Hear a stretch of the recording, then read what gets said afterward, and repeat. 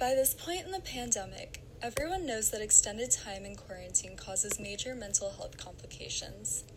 The mental health effects of returning to work after quarantine, however, are equally impactful.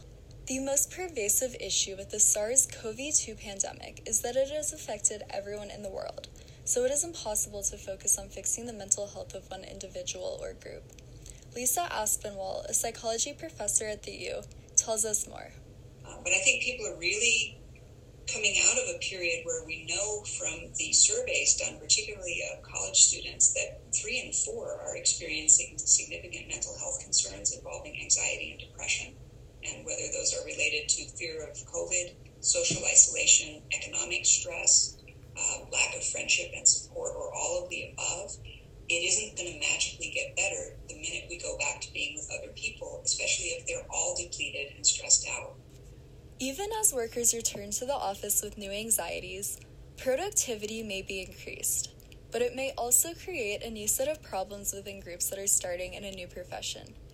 This may especially affect young adults. So, for example, even cockroaches run mazes faster in the presence of other cockroaches. And what's interesting about this is that this doesn't always have a facilitating or good beneficial effect on our performance. So if we are trying to learn something new, the presence of other people and our concern about what they may think of us is distracting, and we actually perform worse. If we are expert at something, the presence of other people helps us perform better. Many people are excited to return to work, bars, gatherings, and a sense of normalcy. Others still hold anxiety about the possibility of getting sick when they return to work. Chris Shepard shares his concerns. Yeah, I've tried really hard to avoid any chance of getting COVID as much as possible. And so the thought of going back out into the world just feels like directly increasing that risk without any obvious benefit. In fact, Shepard feels that returning to work could be detrimental to his health. After losing 30 pounds during quarantine, he fears the possibility of no longer having time to work out and to cook healthy meals. I can foresee being in a situation where we go back and we have a commute and I just fall into the trap of grabbing fast food, and then that disrupts my routine and my workouts, and I start gaining weight again because I'm down 30 pounds and it's great.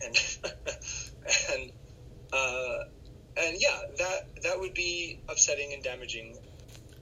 Social anxiety is also appearing in people who have never felt nervous in a group situation before. Belle Borland, a student at the U, tells us more. I feel like I've forgotten how to socialize. I'll talk to somebody and be like, oh, I used to be so good at this, or flirting. I used to have game, and now I'm I have no idea what I'm doing, and I'm worried that when I go in, I'll be a little bit off and not sure what is appropriate anymore, what's okay. Adding to the anxiety of interacting with strangers for the first time in over a year, safety infrastructure can be intimidating in an office space.